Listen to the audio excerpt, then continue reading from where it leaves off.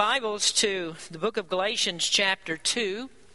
Our reading tonight starts with verse number 15, and it's been a couple of weeks since we've been into our lesson here, and we're still studying Paul's rebuke of Peter in this second chapter.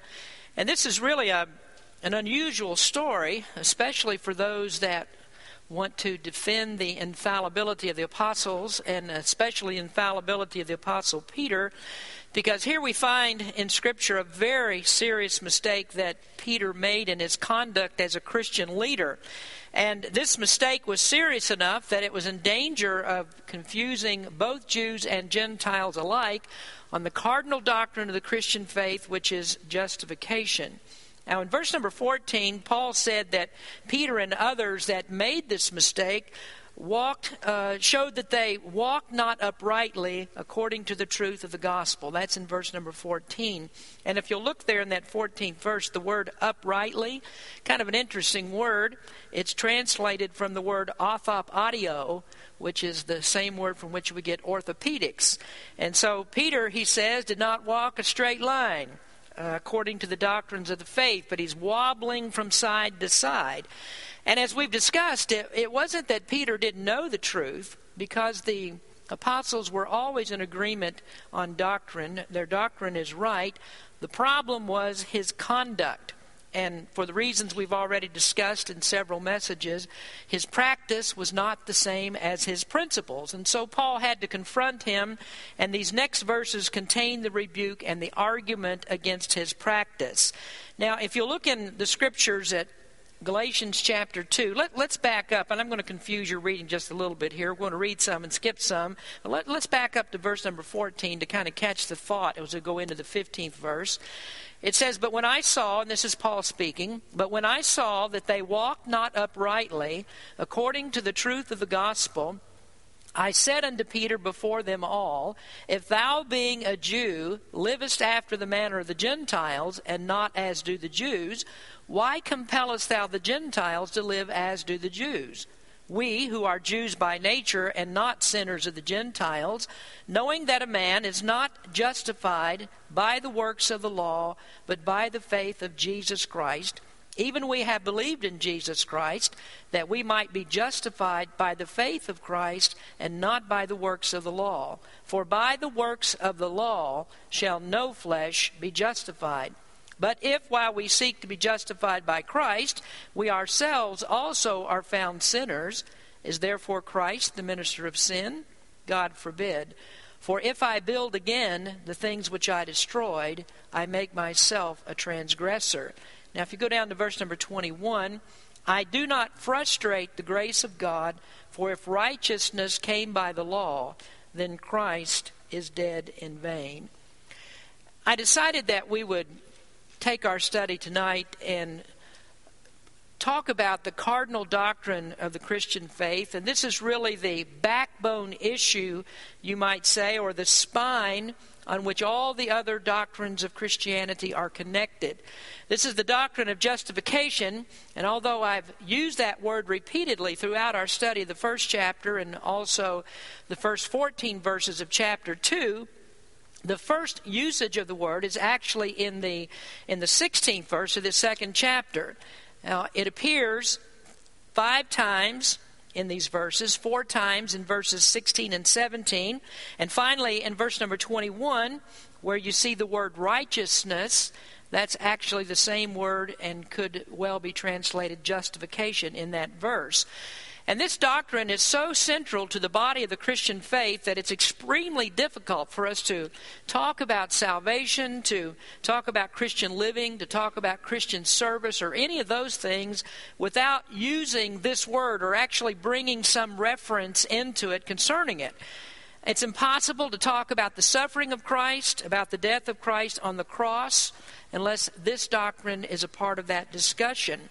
So this is the doctrine that upholds all of the others in Christianity.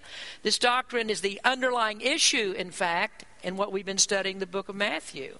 And you may not have recognized that at first, but all of the contention that exists between Jesus and the scribes and the Pharisees is actually over this doctrine.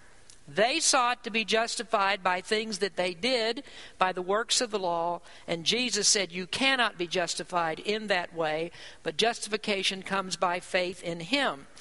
Now, if there's one other word that we could choose to show the worldview of this doctrine, I think we could use the word battleground.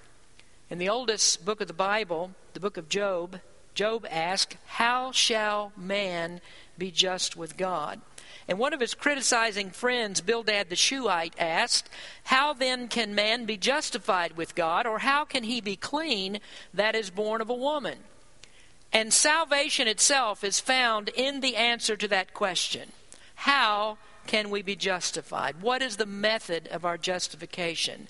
And that answer is not found in a long list of confusing different types of doctrine, but there are actually only one of two ways that we can be justified in the sight of God, and that is, one, that we are justified by grace through faith in Jesus Christ alone, or we are justified by our works. And that's the battleground. That's the war for the soul. That's where it's fought. In the Garden of Eden, Adam drew a line in the sand, and he stood on one side of that line and God on the other. And Adam, after he had sinned, his first inclination was to make fig leaves in order to cover up his sin, or in order to help himself in the eyes of God and to cover his nakedness. Now, that was his attempt to be right with God by his own efforts.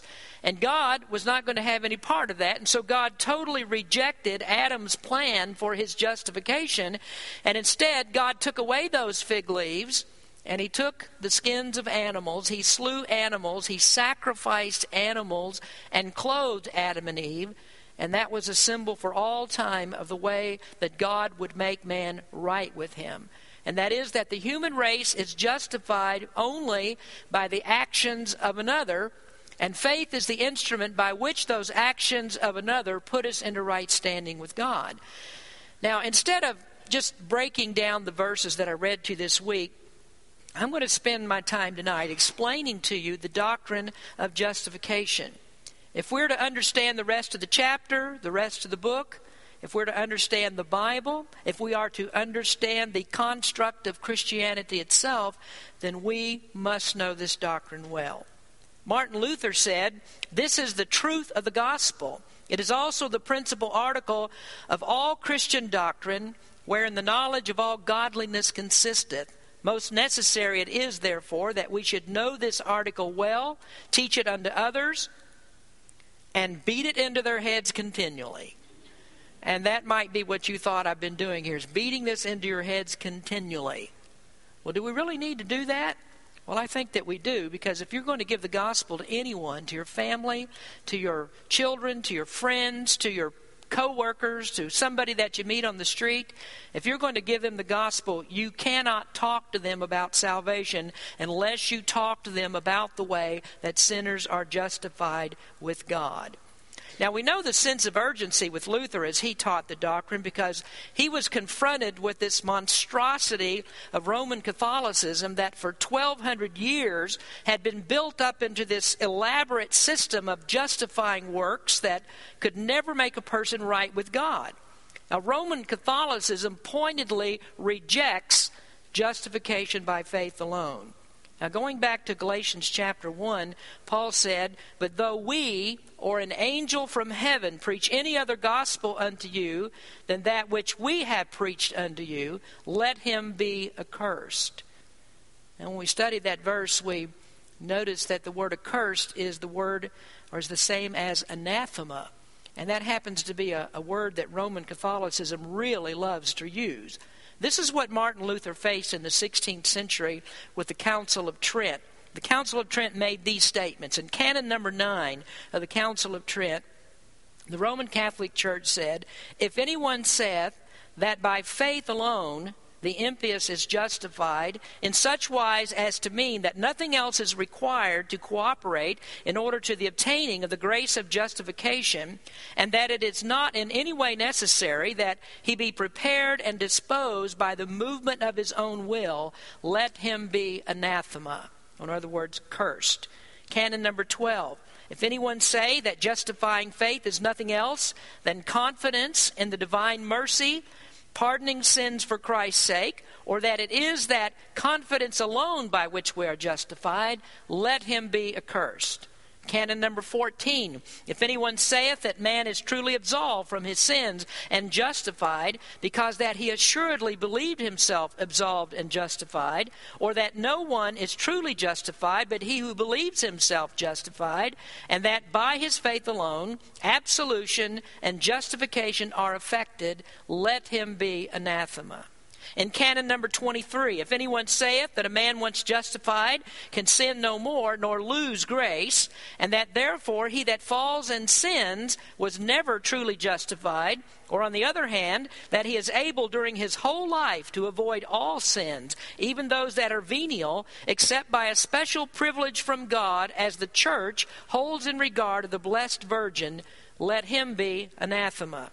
Canon number 24. If anyone saith that the justice received is not preserved and also increased before God through good works, but that the said good works are merely the fruits and signs of justification obtained, but not a cause of the increase thereof, let him be anathema.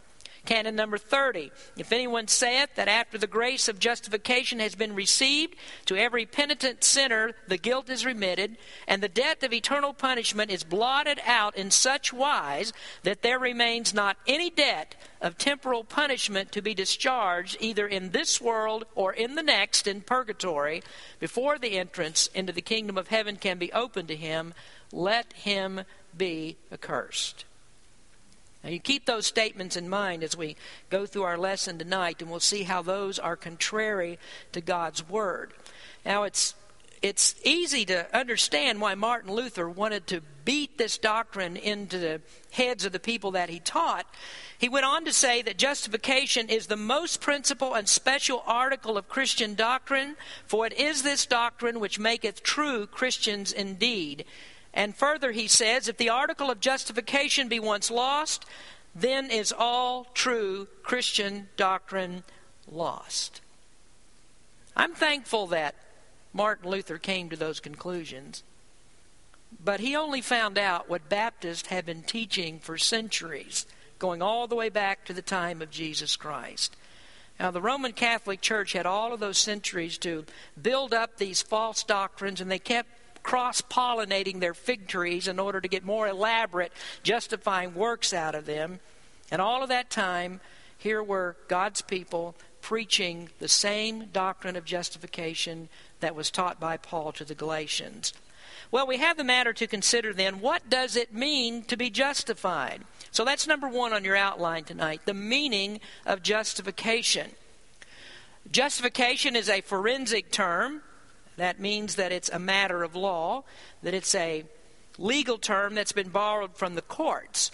And to help us to understand it just a little bit better, justification is the opposite of condemnation. When a person is at trial and he's declared guilty, he is condemned. And when he is declared innocent or not guilty, that's when he's justified. So by justification, the Bible means that a sinner is declared not guilty, which is equal to saying that he has been declared righteous. So we have a little bit of a definition here that we'll start with, that biblical justification is when God the judge, by an act of his grace, declares the sinner righteous and treats him as innocent. Now, many times you'll hear people try to simplify the definition of justification, and they'll shorten it up to this, that justification means just as if I had never sinned. Now, that's not really completely accurate, because that definition only deals with the negative side of justification. We are forgiven of our sins that we have committed, that's true, but that's an incomplete definition, because justification also includes positive righteousness. So it means not only just as if I had never sinned, but also just as if I had done everything right.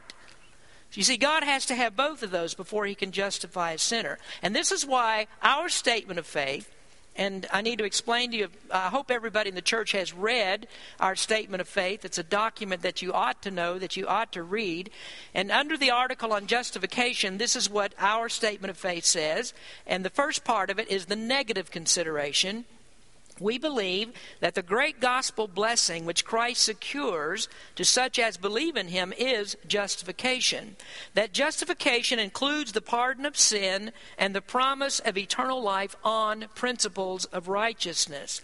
The second part of the statement is of the instrumental cause, which is faith, and it says that it is bestowed not in consideration of any works of righteousness which we have done, but solely through faith in the Redeemer's blood. Then the third part is the positive consideration, by virtue of which faith, his perfect righteousness is freely imputed to us of God. And then the fourth part of the statement gives us the result, that it brings us into a state of most blessed peace and favor with God and secures every other blessing needful for time and eternity. Now let's follow that through a little bit further tonight. First of all, we're going to look at the negative considerations of justification. Number one, justification does not mean to be acquitted. It doesn't mean that a person comes into God's court of law and he's able to successfully defend himself against the charges that have been made against him. It doesn't mean that God has weighed all of the evidence in our case and he's decided that we're not guilty after all. And it doesn't mean that when all the evidence is in, that God has no other choice but to declare us innocent of all the charges. Now, there are many people that try to approach God in that way. You remember the story of the publican and the Pharisee in the book of Luke, how that Pharisee stood and he talked to God as he was praying, and he talked about all the virtues that he had, and he spoke to him about how he must surely be better than this lowly publican who was a sinner. Others try this approach. They say, God, look at how clean that my life is. Look at how I attend church. Look at the things that I do. Look at how that nothing that I do actually merits condemnation. I have to be innocent because no one as good as me should have to go to hell. And Romans 3:19 put it into all of that, where Paul says, now we know that what things soever the law saith, it saith to them who are under the law, that every mouth may be stopped, and all the world may become guilty before God. Notice he says that every mouth may be stopped. So God is not going to hear our defense, because one infraction of God's law makes us guilty of the entire law. So we can't be acquitted based upon any inherent righteousness. And by that word, of course, I mean the goodness that it's in us. We can't be right with God because of our own goodness. Now, secondly, justification does not mean to be pardoned, that is, to be found guilty but given a second chance.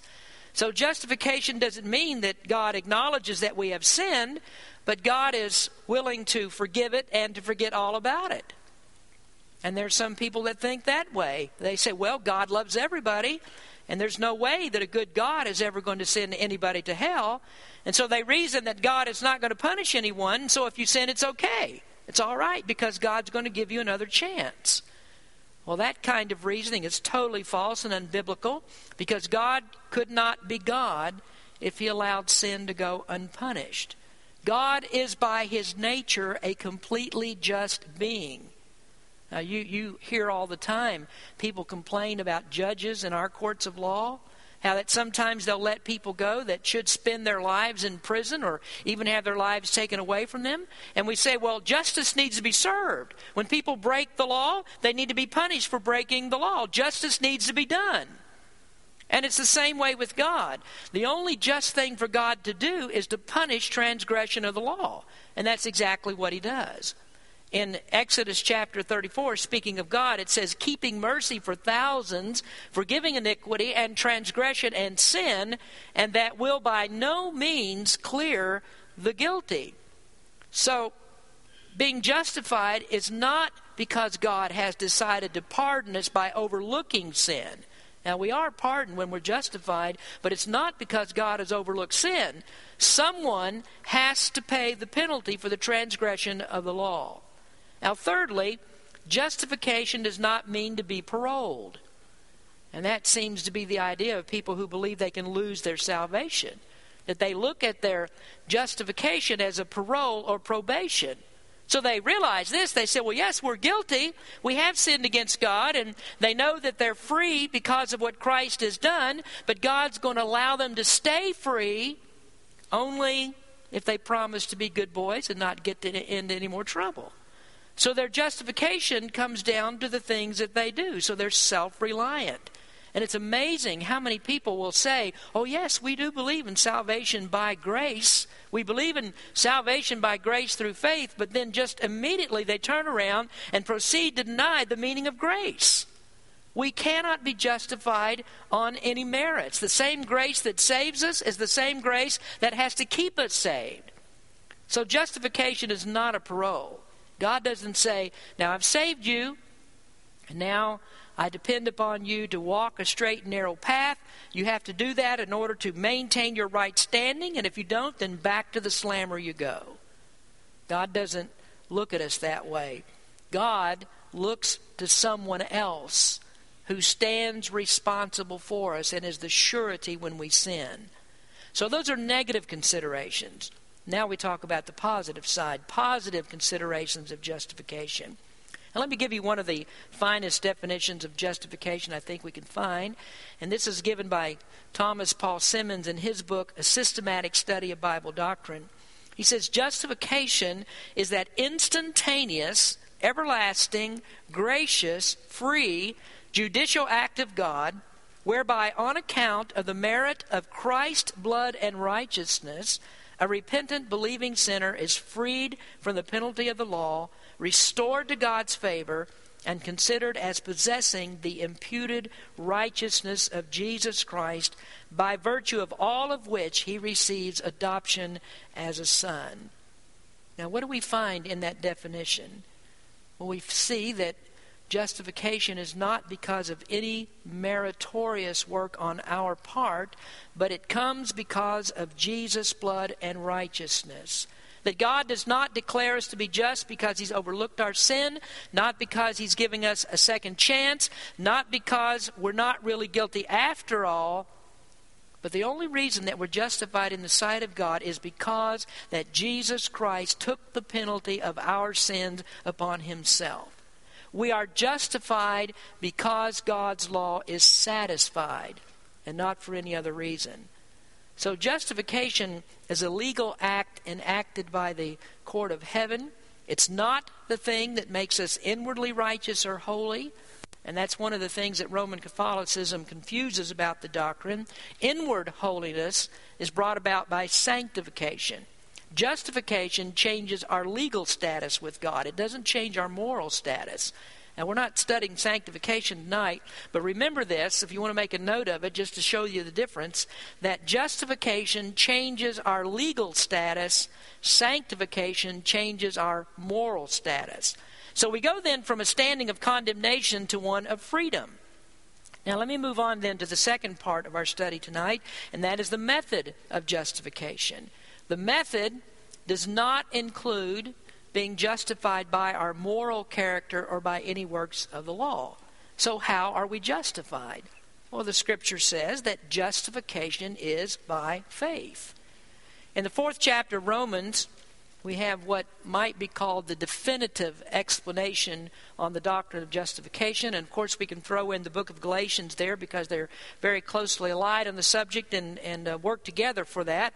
But that's really an excellent study. And if we took that piece by piece and looked at Romans chapter 4 and broke all of that down, that would be very profitable to us. But Paul ends that chapter and then begins chapter 5, verse number 1 by saying, therefore, being justified by faith. And he writes, therefore, because that entire preceding chapter has proved this point. Justification is by faith. Or we can say that by faith, justification is applied or it's made experiential. Now you can write this on your listening sheet, that faith is the instrument by which we receive justification. So faith is the instrumental cause. It's not faith itself that justifies. You see, faith as a concept really means nothing. Faith is the vehicle through which we receive all of God's blessings. In the book of Hebrews it says, without faith it's impossible to please God. And one of the things that faith does is to secure the blessing of justification. But we don't want to be confused about that, because faith is just the instrument. It's the vehicle. It's not the cause of our justification. It's the mediating function through which justification is received. So it's a prerequisite, but it's not the cause. The ground of justification is actually the blood of Jesus. Romans 5 verse 9 says that we are justified by his blood, and the way that we reach the blood of Christ is through faith. So I want you to see also that it's not faith that makes us worthy. Notice on your listening sheet this statement, that faith is not meritorious. Faith that's placed in God is not demanded because it makes us worthy, because in itself it's meritorious. Faith can never be meritorious, and there's a good reason for that.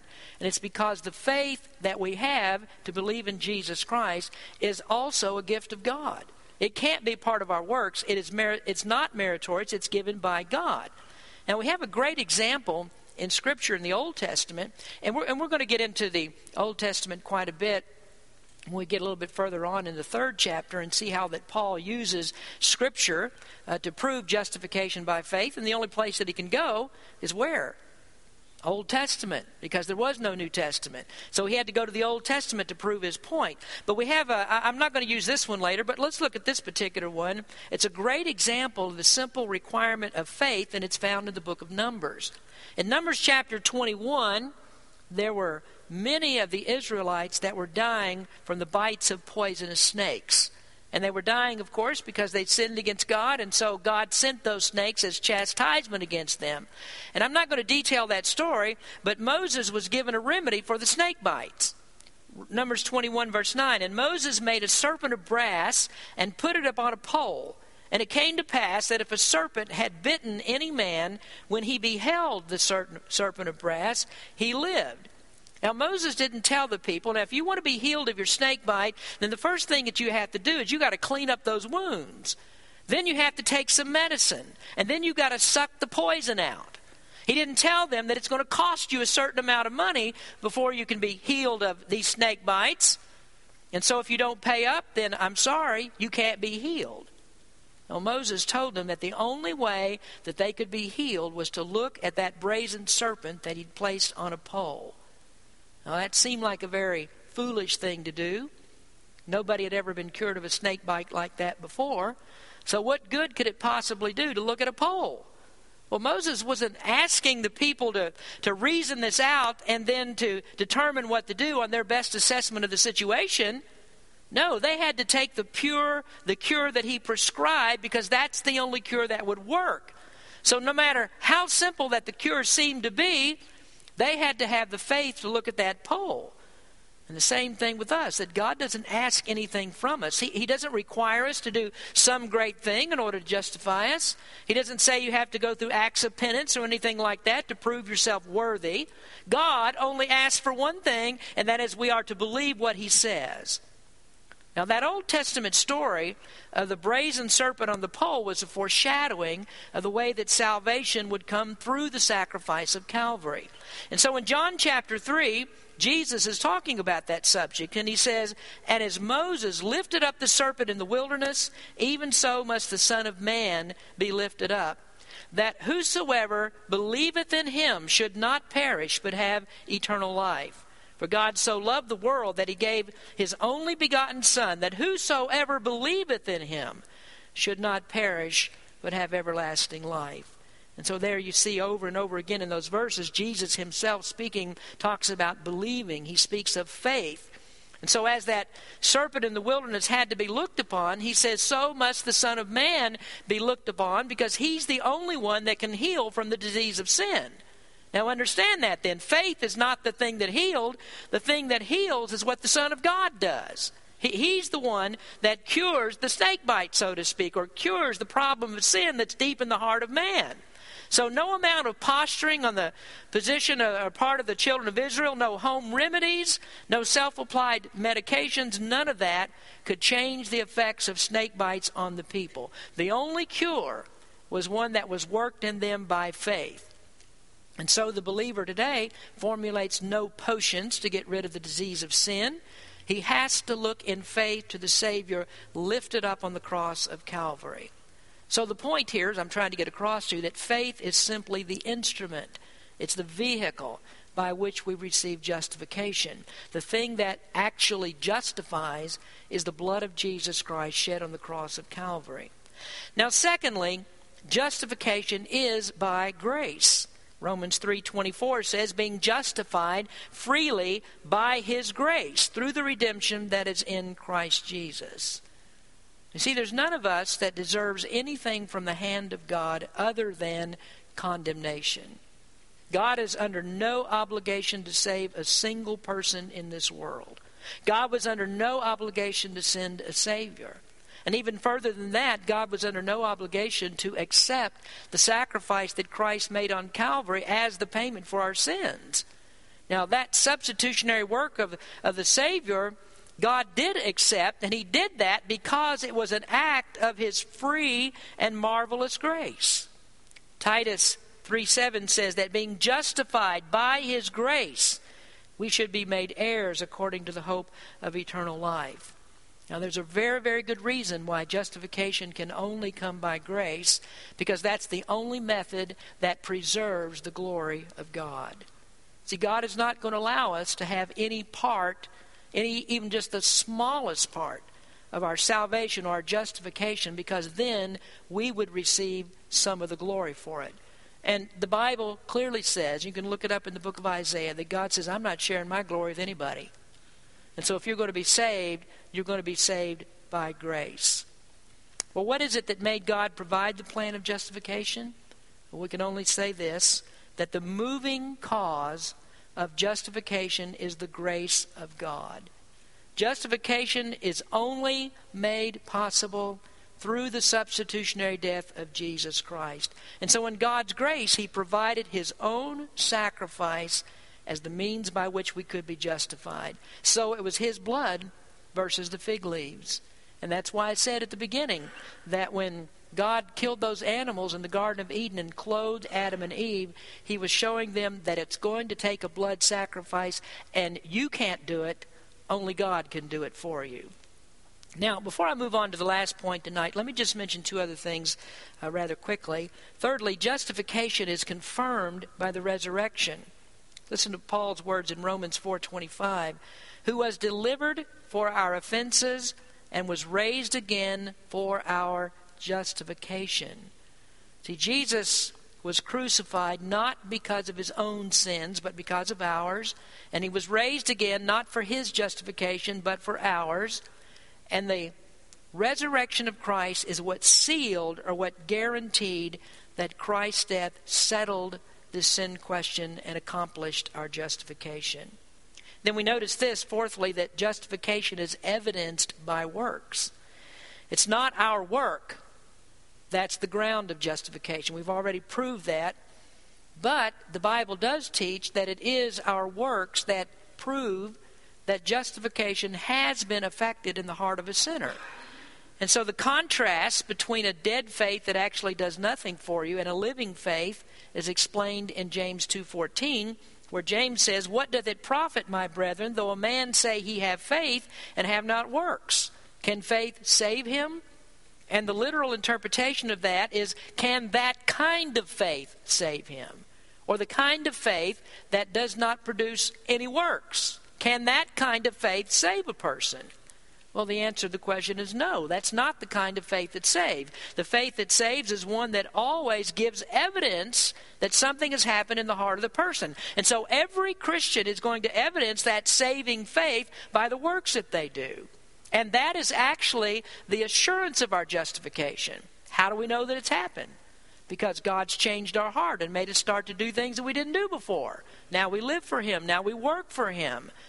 That's actually the examination that we talked about it for all those months in the first epistle of John. It's all about examining this to see if justification has actually taken place.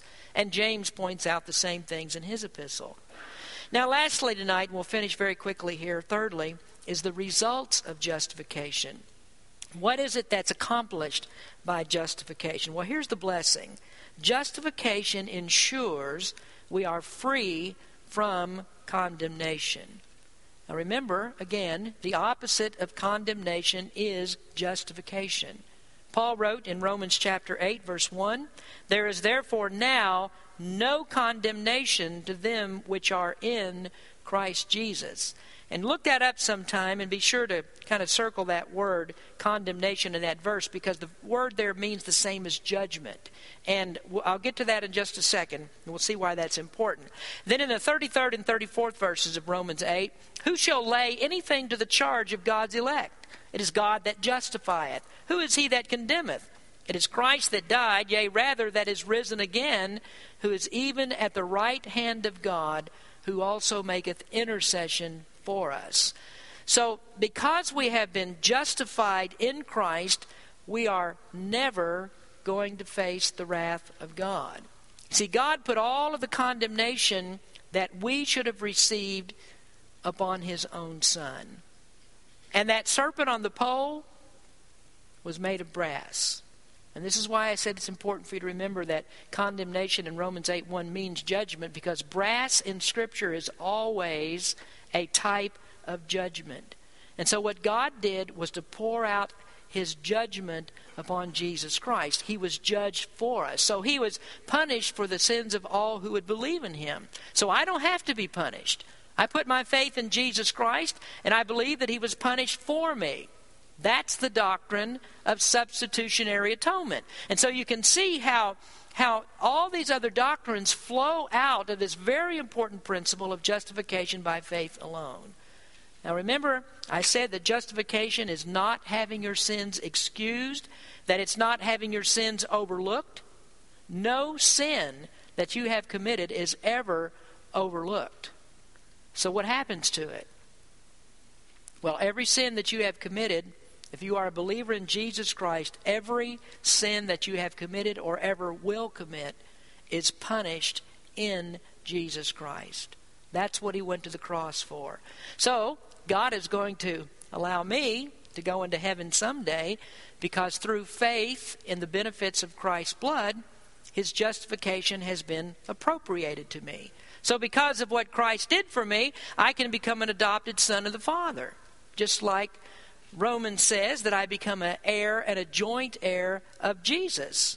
And so it's not anything that I did, not my righteousness that gets me to heaven, but Christ's righteousness.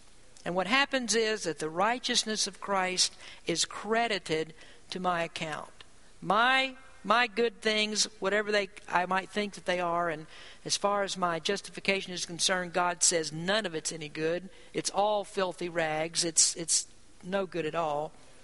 It's Christ's righteousness, which is the basis that changes my legal standing before God. So I was on the wrong side of the law once, but then when I put my faith in Christ, I came over to the right side of the law. And now I have peace with God. Now I'm justified with God. Now eternal life is secure. Now, folks, there is indeed a battle in Christianity over this doctrine. I thank God that we're Baptist and that God has given us the truth of this, and we can answer this question that Job asked. How can man be just with God? We can answer that question through faith in Jesus Christ and Him alone. That's how we're just with God. Let's pray. Heavenly Father, we thank You for the opportunity to look in Your Word tonight. And we're especially thankful, Lord, that as Martin Luther saw this doctrine of justification clearly and came to the truth and began to teach truth to the people in his time, we just thank You, Lord, that this has been preserved since the time of Paul and the time of Christ, the time of even going all the way back into the Old Testament, as we'll see soon, even back to Abraham and before, that the way to be saved has always been by faith in You. And so, Lord, we just thank You that that truth is preserved, and today we know that we can believe it and we can be in heaven because Christ has taken all the punishment that we should have taken. We thank You for the sacrifice of Jesus Christ and the faith that we can have in His blood, and that You have led us to that belief. In Jesus' name we pray. Amen.